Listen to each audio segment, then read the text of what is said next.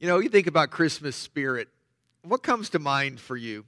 I think we typically associate it with things like Christmas movies and Christmas carols, Hallmark movies.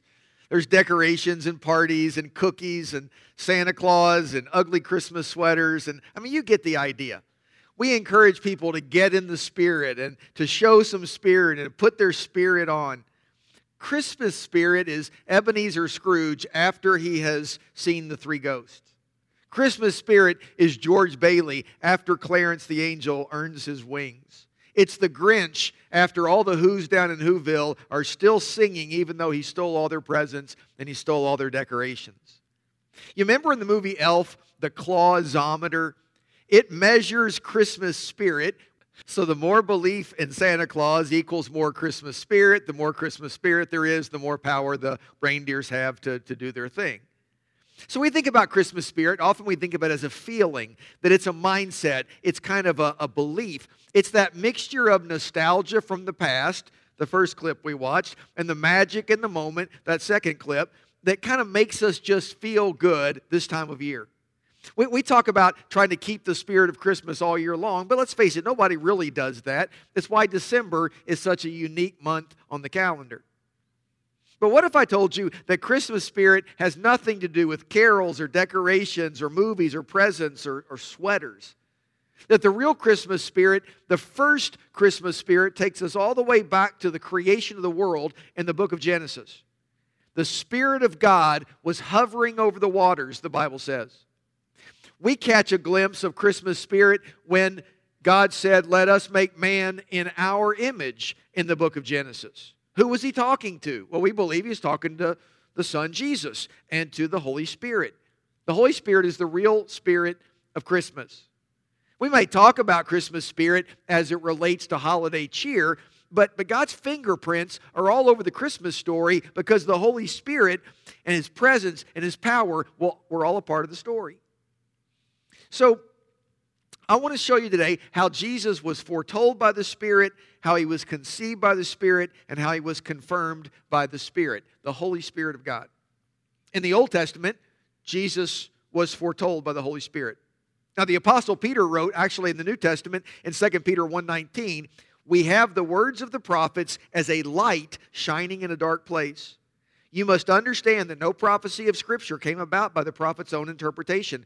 For prophecy never had its origin in the will of man, but men spoke from God as they were carried along by the Holy Spirit."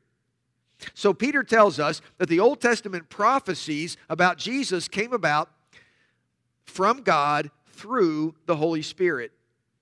We talked about the prophet Isaiah last week. He wrote 700 years before Christ. He said in Isaiah 7:14, "The Lord Himself will give you a sign. The virgin will be with child, will give birth to a son, and you will call him Emmanuel," which means God with us. King David wrote in Psalm 22 about the afflicted one whose hands and feet were pierced. Isaiah wrote in chapter 3 that the suffering Savior would be led like a lamb to the slaughter. His wounds would heal us, and His death would save us. There are dozens of prophecies in the Old Testament that were fulfilled in Jesus.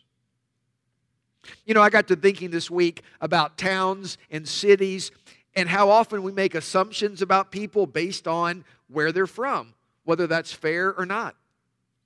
Did you know that there is a town in Arkansas that is called Toad Suck, Arkansas? I don't know where that name came from. I'm not sure I want to know. But one might make certain stereotypes about people from a town like Toadsuck, Arkansas, whether it's fair or not. When we lived up in Indiana, we had a Gnawbone, Indiana, just down the road from where we lived.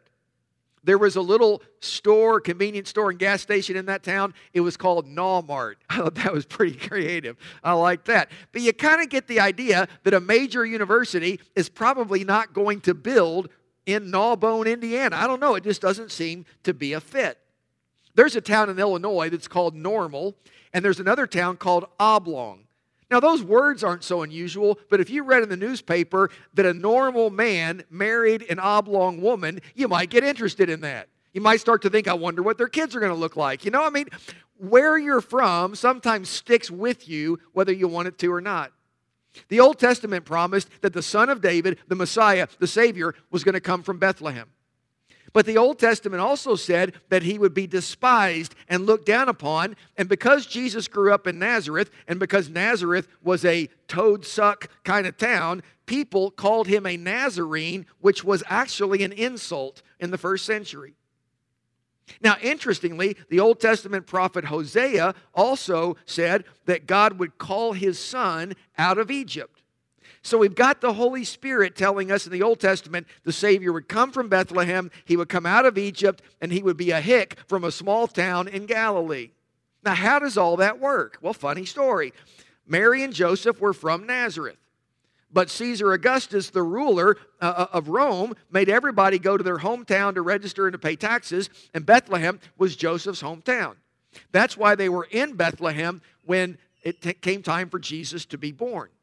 Not so easy for Mary. Her OBGYN is 80 miles away up in Nazareth. But Bethlehem is where Jesus is born because that's when her time came. So that's how he could be from Bethlehem, but also be from Nazareth. Now, when King Herod tried to have Jesus put to death, Joseph had to run off to Egypt with Mary and with the baby to keep them safe. That's why Hosea could say that Jesus would come out of Egypt and yet be an Israelite from the Promised Land. Now, another thing, we don't often stop to think about this, but the world was so vast to the people in Jesus' time. I mean, most people lived their entire lives in the same small community where they were born, and they just never ventured very far at all. I mean, Nazareth is 80 miles from Bethlehem.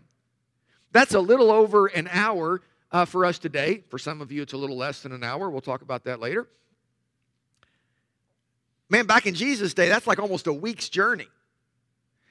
And then some people might commute that far every day, 80 miles.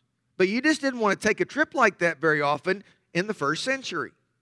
The world is just smaller now. We talk about global economies now, not just local economy. Man, 100 years ago, the idea that you could wake up in the morning in Kentucky and you could go to bed tonight in Australia, that seemed like science fiction. But our perspective has shifted as the world has gotten smaller. Now, truthfully, not everybody's perspective has shifted. I was talking to a lady a couple of months ago who is from New Haven, and she was telling me she had a sister. And I said, "Oh, is your sister local?" And she said, "Oh, no. No, she lives in Louisville." And I laughed because she said, "I guess that probably Louisville's local to you." I said, "Yeah, I mean, I'm thinking I've got, a daughter and her family that are 2 hours away. I got a sister and brother-in-law who are 6 hours away. I got a son and granddaughter who are 10 hours away. So yeah, Louisville feels pretty local to me. I'd love to have everybody, that close." But in the first century, man, Nazareth and Bethlehem were not local. 80 miles was days away. Egypt was worlds away. But the Holy Spirit suggested that in one way or another, Jesus would have roots in 3 different places. And he did because God knew what was coming. The spirit of Christmas made sure that it turned out exactly the way God promised. You know why that matters? You know why that's important for you and for me? Because the same Holy Spirit who foretold that first Christmas knows exactly what's going on in your life this Christmas. The same Holy Spirit who watched over the life of Jesus is watching over your life and mine right now. And sure, God gives us free will. He gave Jesus free will. But man, if we walk in step with the Spirit and we align our will with God's will, and the Spirit sees past, present, and future for us. We don't have to be afraid. We don't have to live in fear and worry because He's with us. And if we've surrendered to the Lord, man, He's in us. Now, Scripture also says that Jesus was conceived by the Holy Spirit. And this brings us back to the New Testament. The angel Gabriel was sent to a woman named Mary in the town of Nazareth, and also to Joseph, also from Nazareth. And this angel made the most shocking gender reveal announcement of all time. Let me show you what he said first to Mary. In Luke chapter 1, verse 28, the angel went to her and said, "Greetings, you who are highly favored, the Lord is with you." And Mary was greatly troubled at his words, wondered what kind of greeting this might be. But the angel said to her, "Do not be afraid, Mary. You have found favor with God. You will be with child and give birth to a son, and you are to give him the name Jesus. He will be great and will be called the Son of the Most High. The Lord God will give him the throne of his father David, and he will reign over the house of Jacob forever. His kingdom will never end." "How will this be," Mary asked the angel, "since I am a virgin?" And the angel answered, "The Holy Spirit will come upon you. The power of the Most High will overshadow you. So the Holy One to be born will be called the Son of God." Mary's first thought was, how can this be since I'm a virgin? She did not refuse the assignment. She didn't question the angel's words. She just couldn't conceive of a divine conception. And she wanted to know the mechanics of how this all was going to play out. And I think that's a fair question. The answer from God was the Spirit of Christmas. The Holy Spirit of God would overshadow her in some way. He would plant a tiny seed of the baby Jesus in her womb. The embryo of God's Son would grow in her body. And Mary was confused, but she said, "Okay, may it be to me as you have said." Now let's be honest. Like Mary, sometimes we are confused by the Holy Spirit. The New Testament says that God's Spirit lives in us as followers of Jesus, that we surrender our lives to God. We repent of our sins. We confess Jesus as Lord and Savior. We're baptized in the name of the Father, the Son, and the Holy Spirit. God's Spirit lives inside of us. He leads us into truth. He convicts us of our sins. He marks us as children of God. He empowers us with spiritual gifts to do God's work in the world. But you know what I've kind of experienced and learned over the years when it comes to the Holy Spirit? The more I submit to God's Spirit and God's will, the more surprising God's leading. I mean, the more I ask for guidance, I kind of give my plans, my agenda to Him, the more unexpected His direction often turns out to be. I was preaching at a large established church up in Indiana when God led our family to go plant a church in Bluffton, South Carolina. A church plant is exactly the opposite of a large established church. But I am convinced that God wanted us to go there and to do that. And so we responded. I have felt the Holy Spirit nudge me at times to confront somebody about an issue in their life or a path that they're on that seemed destructive. And man, I hate confrontation. But it just seemed like that's what God wanted me to do. When I connected with Leadership Nelson County here in town last year, I prayed that God would connect me with some people from here in town who are not a part of our church. But then I felt like God was pressing me to host a Leadership Nelson County Day here at our church to invite the whole class. And it kind of freaked me out a little bit. What if nobody came? What if people were offended, like I was trying to hijack the leadership process and try to benefit in some way by getting them to come here?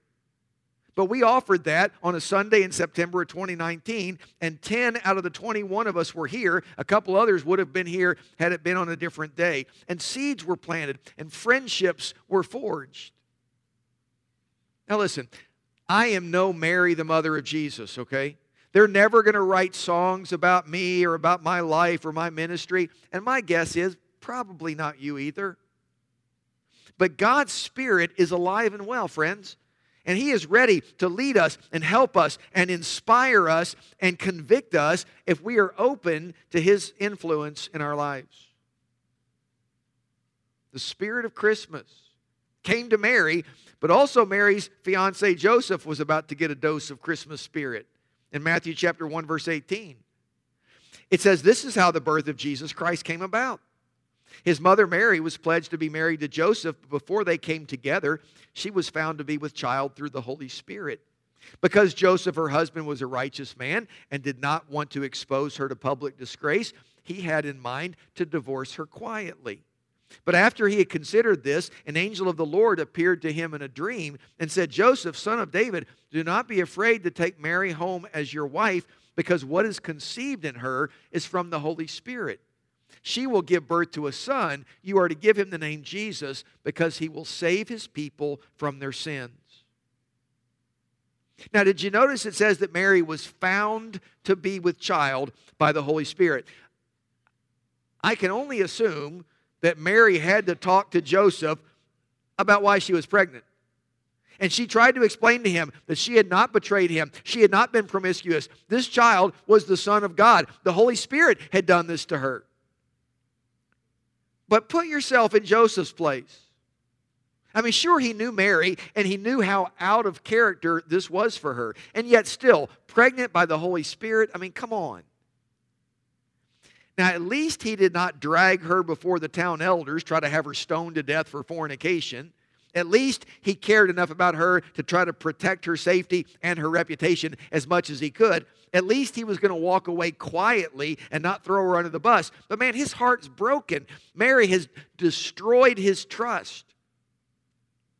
Only she hasn't. Because when the angel Gabriel verified her story, Joseph found himself believing it's true. And he had to have been overwhelmed with the news. I mean, relieved, but also overwhelmed. Mary's telling the truth. That's good. Nobody else in town got a vision from God. That's bad. I still get to marry Mary. That's good. Everybody's going to think it was a shotgun wedding. That's bad.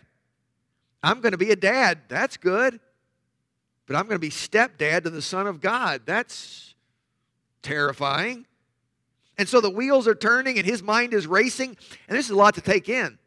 But you know what I love about Joseph? And man, we don't read much about Joseph in Scripture. We don't have much information about him at all. But here's what I love about him. In Matthew chapter 1, verses 20 through 23, the angel tells Joseph in a dream to believe Mary. This really is a child from the Holy Spirit. Take her as your wife. The very next verse, Matthew 1:24 says, when Joseph woke up, he did what the angel of the Lord commanded him, and he took Mary home as his wife. In Matthew 2:13, the Lord appeared to Joseph in a dream, told him to flee to Egypt because Herod wanted to try to kill baby Jesus. The very next verse, Matthew 2:14, so he got up, he took the child and his mother during the night, and he left for Egypt. He didn't even sleep till morning. He went right then. In Matthew 2:20, the angel of the Lord came back and told Joseph that Herod was dead. It was time to take the family home. The very next verse says, so he got up, he took the child and his mother, and he went to the land of Israel. Every time God told Joseph to do something, the very next verse says he did exactly what God told him to do. God said jump, Joseph said how high? Because that was his mindset.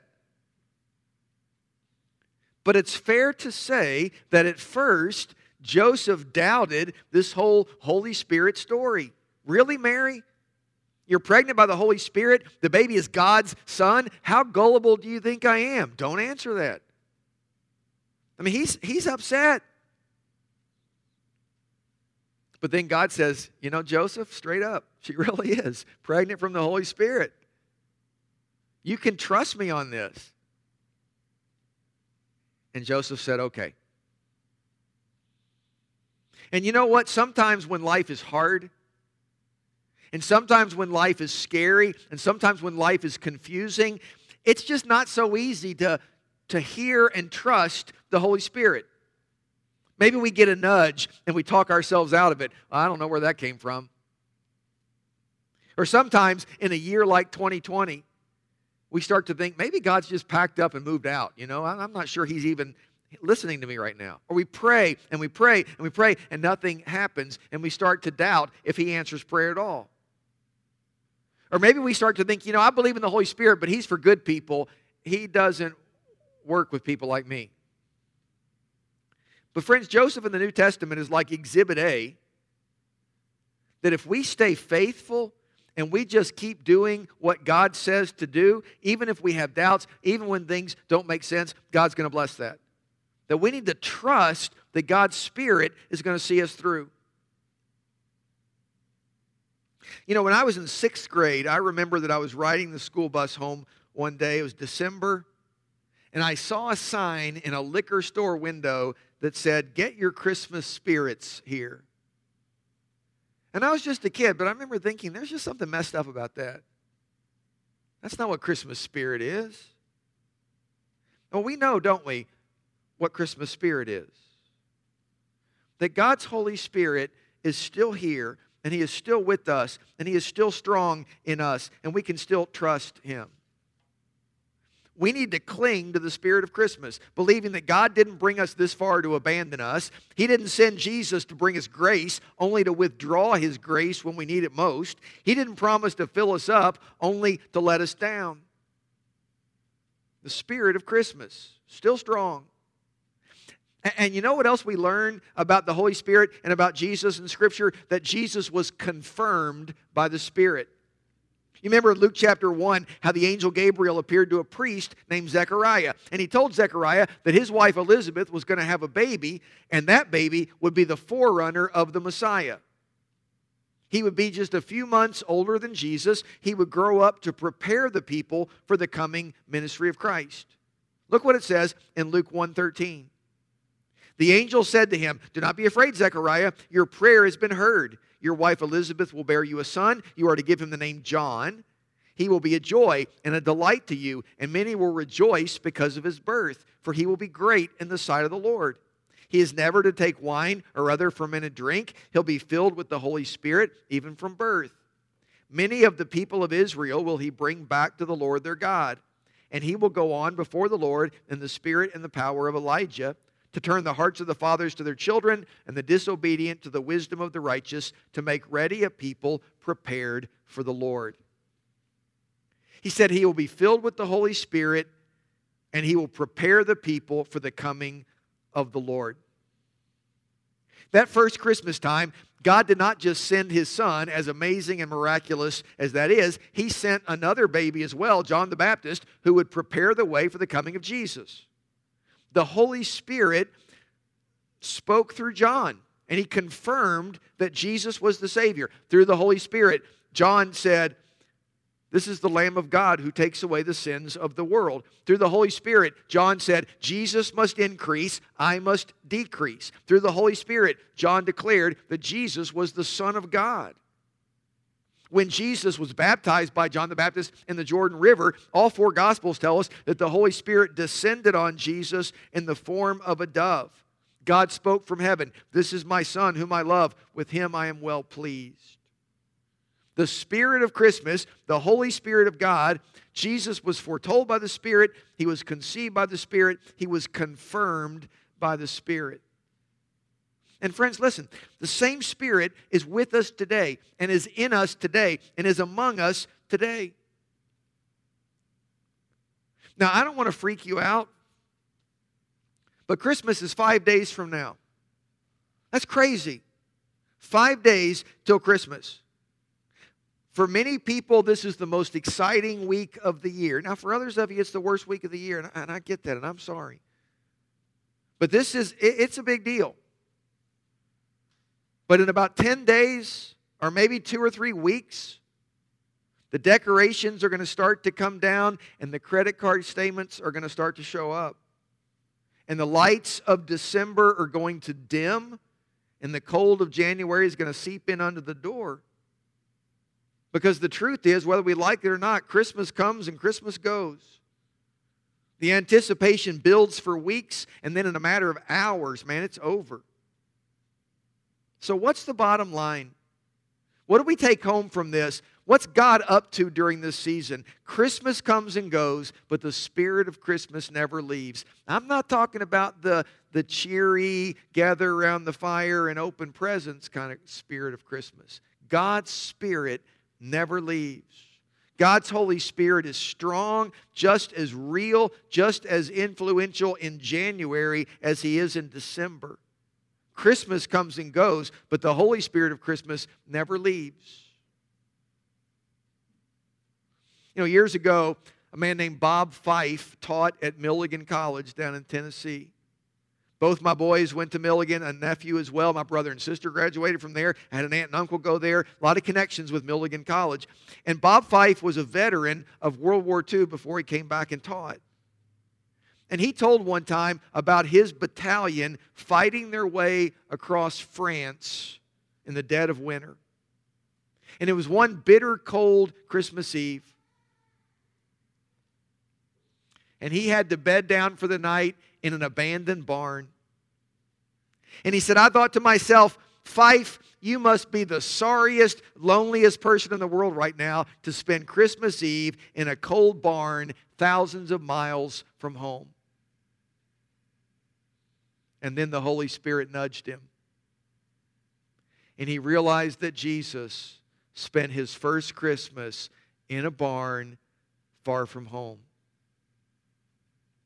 And Bob Fife said, what started out as a heartache for Christmas became my most heartwarming Christmas memory. Man, it's been a tough year. I know some of what some of you have gone through this year, but I don't know what all of what any of you have gone through this year. There are things that you're going through that you can't even articulate, but God knows. I'm going to tell you something. Christmas comes and Christmas goes, but the spirit of Christmas never leaves. God will be just as faithful in January as He is right now. Let's pray. Father, we kind of think about this season, and some people face it with such joy and such excitement. And I know, frankly, some people dread it.